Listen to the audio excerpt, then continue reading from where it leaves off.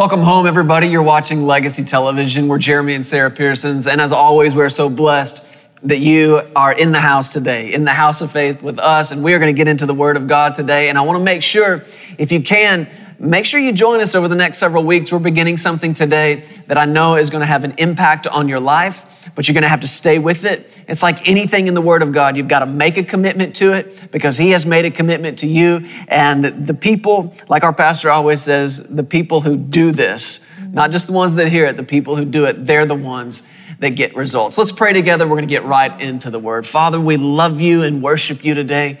You are such a faithful Father God to us. And we come boldly into your presence. We come boldly before your Word. And in Jesus' name, we have eyes that see. We have ears that hear. We have hearts that are open and ready to understand. We see Jesus in your Word today. We hear His voice, the voice of our good shepherd who calls us by name, who leads us out. That's the voice we hear. And our hearts understand more today about who we are in Jesus, who He is in us. And we thank you for this. We praise you in Jesus' name. Amen. Amen. Sarah, I want to get into the Word today and just see where the Lord takes us in this. But you know, there has been something that has stirred in both you and I for a long time now in regards to our assignment for our generation and what the Lord wants us to do in this ministry. And I believe that every minister shares in this. And it's like what the Word says about David. He served his generation. And I don't know when it was that you and I really came to grips with that. It's been several years now, but as the ministry assignment and the vision has become more clear, I think that's become probably the most clear thing for us, and that is to serve our generation. And it's to serve our generation with the Word of God. That's what a minister is, and that's what a minister does. A minister is somebody who serves. That's what that word literally means. And you're not a servant to someone unless you have something that they need.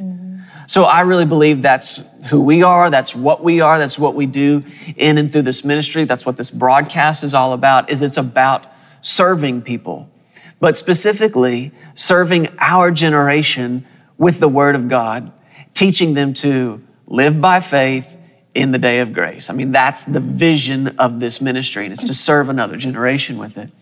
And part of that is to the responsibility to look into the Word of God, find out who God is, find out what God wants to do in our lives, find out His character, what He's already done through Jesus, and what the result of that is supposed to be, what it's supposed to look like in our lives. And part of that is you and I prospering in our lives and prospering in this ministry, but then turning right around and teaching a whole other generation how to do the same thing. Yeah. And I don't think I would have ever said that I was running from that. I mean, would you say that? I would never think that I would try to not do that. But at the same time, I think something really just clicked for both of us in the last several years where the Lord was saying, I want you to find this in my Word for yourself. I want you to walk it out for yourself. I want you to prove it, and I want you to preach it. Yeah. And that's what's become really strong in us, probably more today than even in recent weeks or months. But part of it, I think, is because, and we may talk about some of this on the broadcast, but I feel like you and I right now have just stepped into this whole other level of the goodness of God.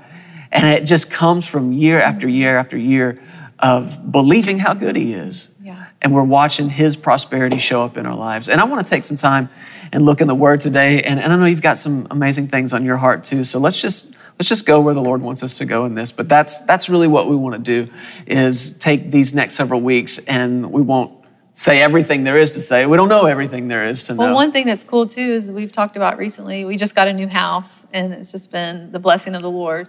But what I felt like when I told you the Lord dealt with me, that we had to reap this house and this blessing for our generation's sake. Not just so we could have something nice, but we had to reap when we sowed. And if we didn't reap, we wouldn't have a story to tell. And if we didn't reap, we wouldn't be able to give God glory. So a lot of your prosperity is not just tied, and our prosperity is not just so we can have things and that we can be blessed. It's so that we can give God glory and show and demonstrate the goodness of God in real life situations. Yeah. So yeah, that's so good. We had to do it. Yeah. That was what was really resonating in me today too. This generation must prosper. Yeah. They have to. Yeah. If you're watching this broadcast and you would consider yourself like one of us, the part of this generation, and really whatever generation you're in, you need to know this. You must prosper. Yeah.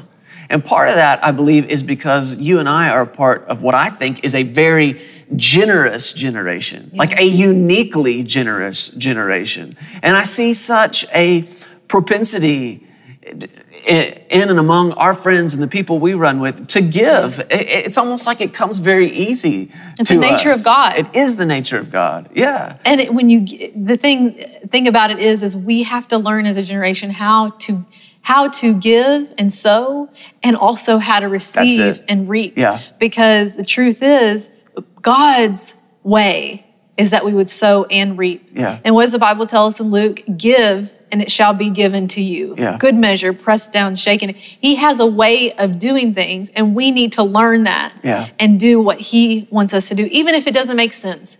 And even if the whole world is against it, even if a lot of the church is opposed to it, what does the Bible say about prosperity? Yeah.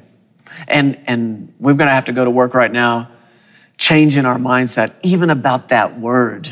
Yeah. Prosperity. What a goofy, messed up world/church we live in when the word prosperity is a dirty word. Yeah. It's a Bible word. It's a Bible word. It's not dirty. It's not sin. It's not wrong. And I'm not going to shy away from it. No, it's a blessing word. I'm not going to try to find some sneaky way of squeaking a prosperity message in and shroud it in other terms. No, it's the goodness of God. Yes. It's his desire. It's not just his ability to bless you, but it's his willingness and readiness to open up the windows of heaven above you and pour you out such a blessing that there is no room enough to contain it. And that's how bold we're going to be about it. You know, the truth is, don't we have a God that is big enough to heal our bodies, to bless our relationships, to bless our marriages, and also to be involved in our finances and isn't he big enough to take care of every area of our life? Why would we want to leave him out in one area because, we don't want to go there, or that's not as important? No, God is concerned with our whole prosperity, spirit, soul, and body, our whole man. It's whole life prosperity. Yeah. And that's one of the things we've got to go to work on right away is changing our mindset, not just about the word prosperity, but what it actually means. Because I guarantee you, as soon as you and I start throwing that word around, prosperous, prosperity, prospering, that's the first thing that comes to people's mind is what? Money.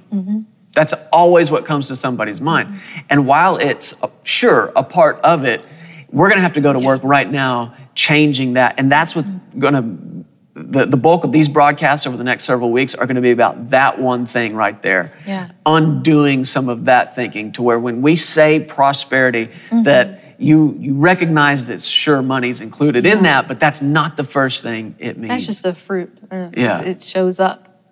Let's look at this out of 3 John, a verse I know so many people have heard, so many people have preached on it, but I want to look at it again. And I want to ask that the Holy Spirit just give us fresh eyes to see some things in this today.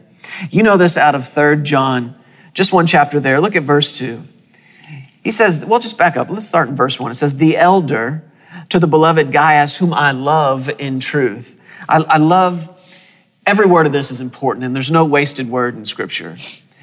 Everything that's coming in this letter is coming out of the heart of an elder. That's how John identified himself here, the elder. And you got to understand that this was being written like towards the end of his life. We're talking about the winter season of his life. And so not only is he an elder, that's not just the position he holds in the church.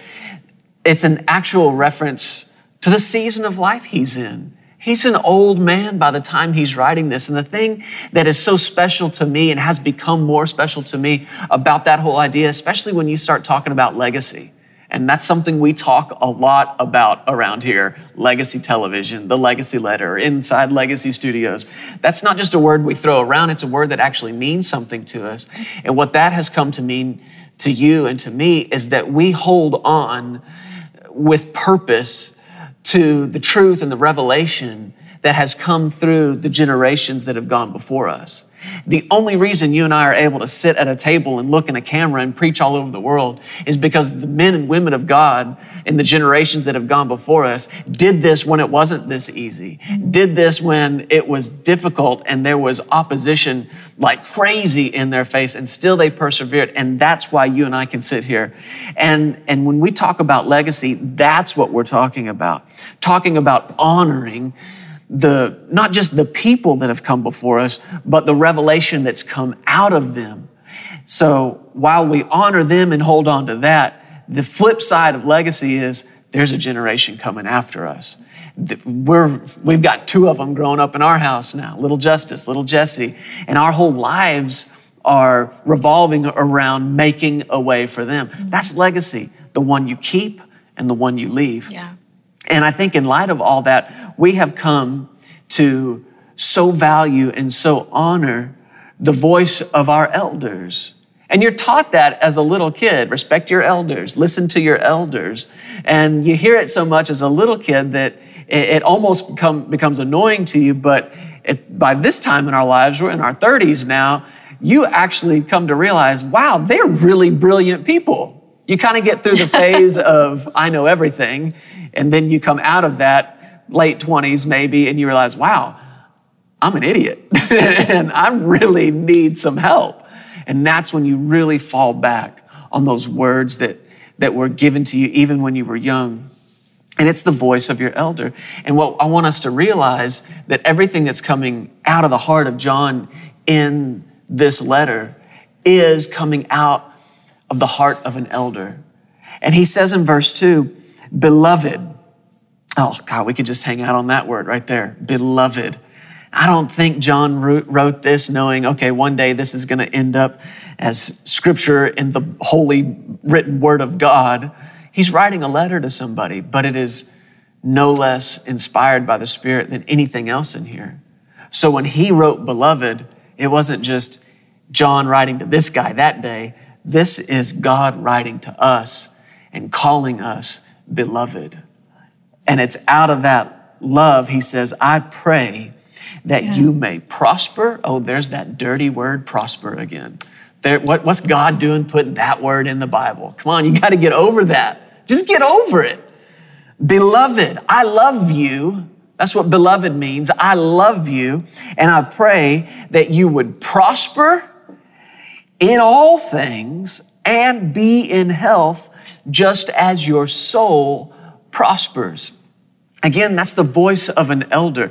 And to me, an elder is somebody who been there, done that, lived a long, full life, and towards the end of it, they are somebody that can look back on life and tell you what is truly valuable. Sometimes we need the voice of an elder to tell us what's truly valuable, because so many people like us in our generation were working and sweating and toiling for a living. And it takes the voice of an elder to say, yeah, look, I know money's important. I know you need it. I understand all that. But it's not more valuable than your relationship. It's not more valuable than your family. Sometimes it takes the voice of an elder to tell you your money, it's important, that's great, but it's not more valuable than your time. That's a voice of an elder that would share these things with you. And that's, I believe, what we're hearing coming out of the heart of John. Beloved, I pray that you prosper in all things. But here's where that voice of maturity comes in. Even as your soul prospers. Prosperity in God is just like everything else in God. It's from the inside out. Inside out. Everything in God is inside out. Yeah.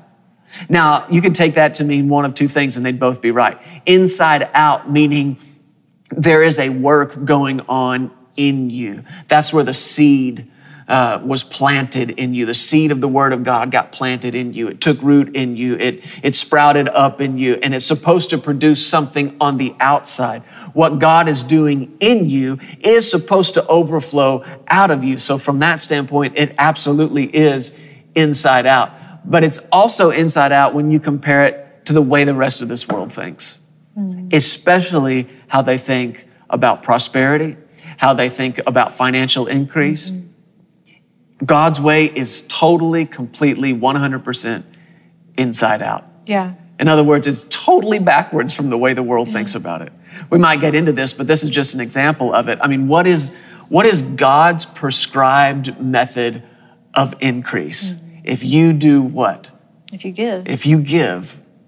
His prescribed method of increasing, of having more, letting it go, is letting go of what you've got. How so cool. How messed up is that if you're living in this world and that system, and the thing that everybody's brought up to believe, and that is, if you want something, you better hang on to what you've got. The cool thing about that is that He does that. God has done that so that we would we would be enlarged on the inside. Yeah. And it has to do with He's helping us. Yeah. When we let go of something that we think we have to hold on to, it does something on the inside of us that makes us look more like Him. Yeah. I mean, what did He do when He gave us Jesus? He gave us His greatest gift. He let go of the one thing that He loved the most for us. And what I mean, that's just His nature. Yeah. So when we give, we look like Him, and we become like Him on the inside. Giving makes you tender on the inside. It makes you free. Well, what would it feel like if you had to hold on to something all the time, or you always had to keep and you would be small on the inside? Yeah. But God's way is to expand us so that we can freely give, freely let things go. Yeah.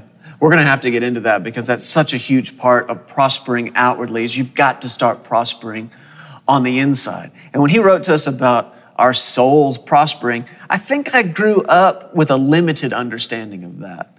I always imagined that being, okay, if I want to prosper outwardly and I want to have nice things or whatever, then what I'm going to have to do is I'm going to have to get a vision of myself prospering. I got to be able to close my eyes and see myself prospering, having this, having that, or whatever.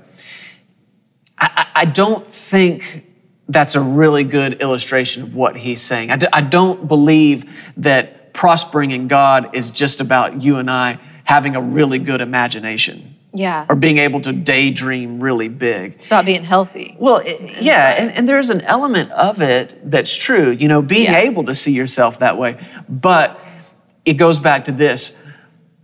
Where does that picture come from? Yeah. Does it come from you dreaming it up? Mm-hmm. It doesn't, because if you put this verse back where you found it, we've done so much, sometimes harm to ourselves and to our understanding of these verses, and we just take one verse out and we don't look at what was going on around it.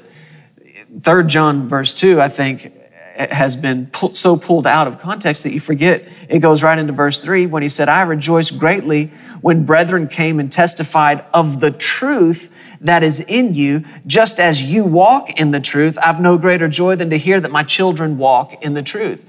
John wrote to him and said, I found out your soul is prospering. See, these traveling preachers had gone to where this guy was and brought back word about him and said, this guy, Gaius, he's heard the truth. He received the truth. Well, what is the truth? For us, what is it? It's the Word. Mm-hmm. It's the Word. So somebody with a prosperous soul isn't just somebody who can daydream up a really good picture of themselves living in a nice house, driving a fancy car, wearing nice clothes. Yeah. That's not a prosperous soul. Mm-mm. A prosperous soul is one that has heard the Word, one that has believed the Word, been a doer of the Word. Exactly that, being a doer of the Word, walking in the Word. And if you'll get the Word in you, the Word will begin to paint a picture of you. Yeah. Living prosperous, living big, living generous. Yeah. The Word will paint a picture of you letting go. Yeah. I had this picture come to mind as we were praying over these broadcasts. Just over the last several months, you know this, I've gone back into flying and getting my pilot's license again and all that kind of thing. And when I'm flying, I'm sitting there in the left seat and my instructor's there in the right seat. And he's giving me instructions on what to do. Especially when I first got back in the airplane after years of not flying, he would reach over there, hold your hand up like you're holding the yoke of an airplane. He'd reach over there and hit my hand all the time. He'd say, relax, relax. And I'd look down and I would have this death grip on the yoke of the airplane. And I'm not really paying attention to what I'm holding on to. I'm more like looking at the instruments, looking outside, looking at the attitude of the airplane. Am I straight? Am I level? Am I in my 30-degree bank, 60, whatever? And he reaches over there and just hits my hand and says, relax, relax. And I look down and my knuckles are just white and there's no more feeling in my hand because I've held on so tight. And in praying over this, I felt like that was such a crystal clear picture of the way people have done with their finances, with the things that God himself has brought into their hands. If you live small on the inside, number one, that's a revelation that the word hasn't taken root in you. You're not walking in the truth. Mm-hmm. And people have held on to what little they've got with such a death grip. Mm-hmm. And I think God is just saying the same thing my instructor is saying. Just relax a little bit. Yeah. Just relax. Just let go. Yeah. Let go. Isn't that so a picture of rest, though? It is. And rest is a healthy soul. A prosperous soul is a soul that knows how to rest. Yeah. Like if you think about in Psalm 23, it describes our good shepherd. Mm-hmm. Jesus, is a beautiful picture of him. The Lord is my shepherd. I shall not want. He leads me beside still waters. What is that? Rest. Rest. He makes me lie down. He makes me lay down and rest. Yeah. In green pastures, he restores my soul. Yeah. Restoration is rest. It comes from rest. Yeah. But it's got to come. Just like everything in God, just like our salvation, that was not from the outside in. Our healing, that's not from the outside in. Our peace, our joy, anything that has come to us as grace. And what is grace? It's any gift that came to us from God to us through Jesus. That's grace. But all of it has to take place from the inside out. Your prosperity and mine has got to come from the inside out. And this is why more people are not prospering in God, is because everything on the inside is unseen.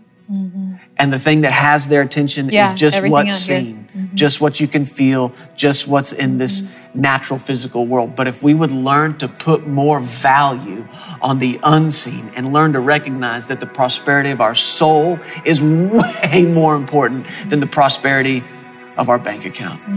And then if we get this right first, it will affect everything else in this life.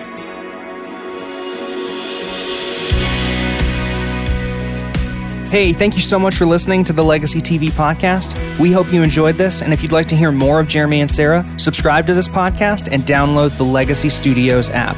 From there, you'll have access to the Legacy Television broadcast, the Legacy Letter magazine, and so much more. You can also visit pearsonsministries.com to contact us directly and find out how you can get involved with everything that's happening here at Legacy Studios. Be blessed today. We love you. Remember, you are always welcome here in the House of Faith.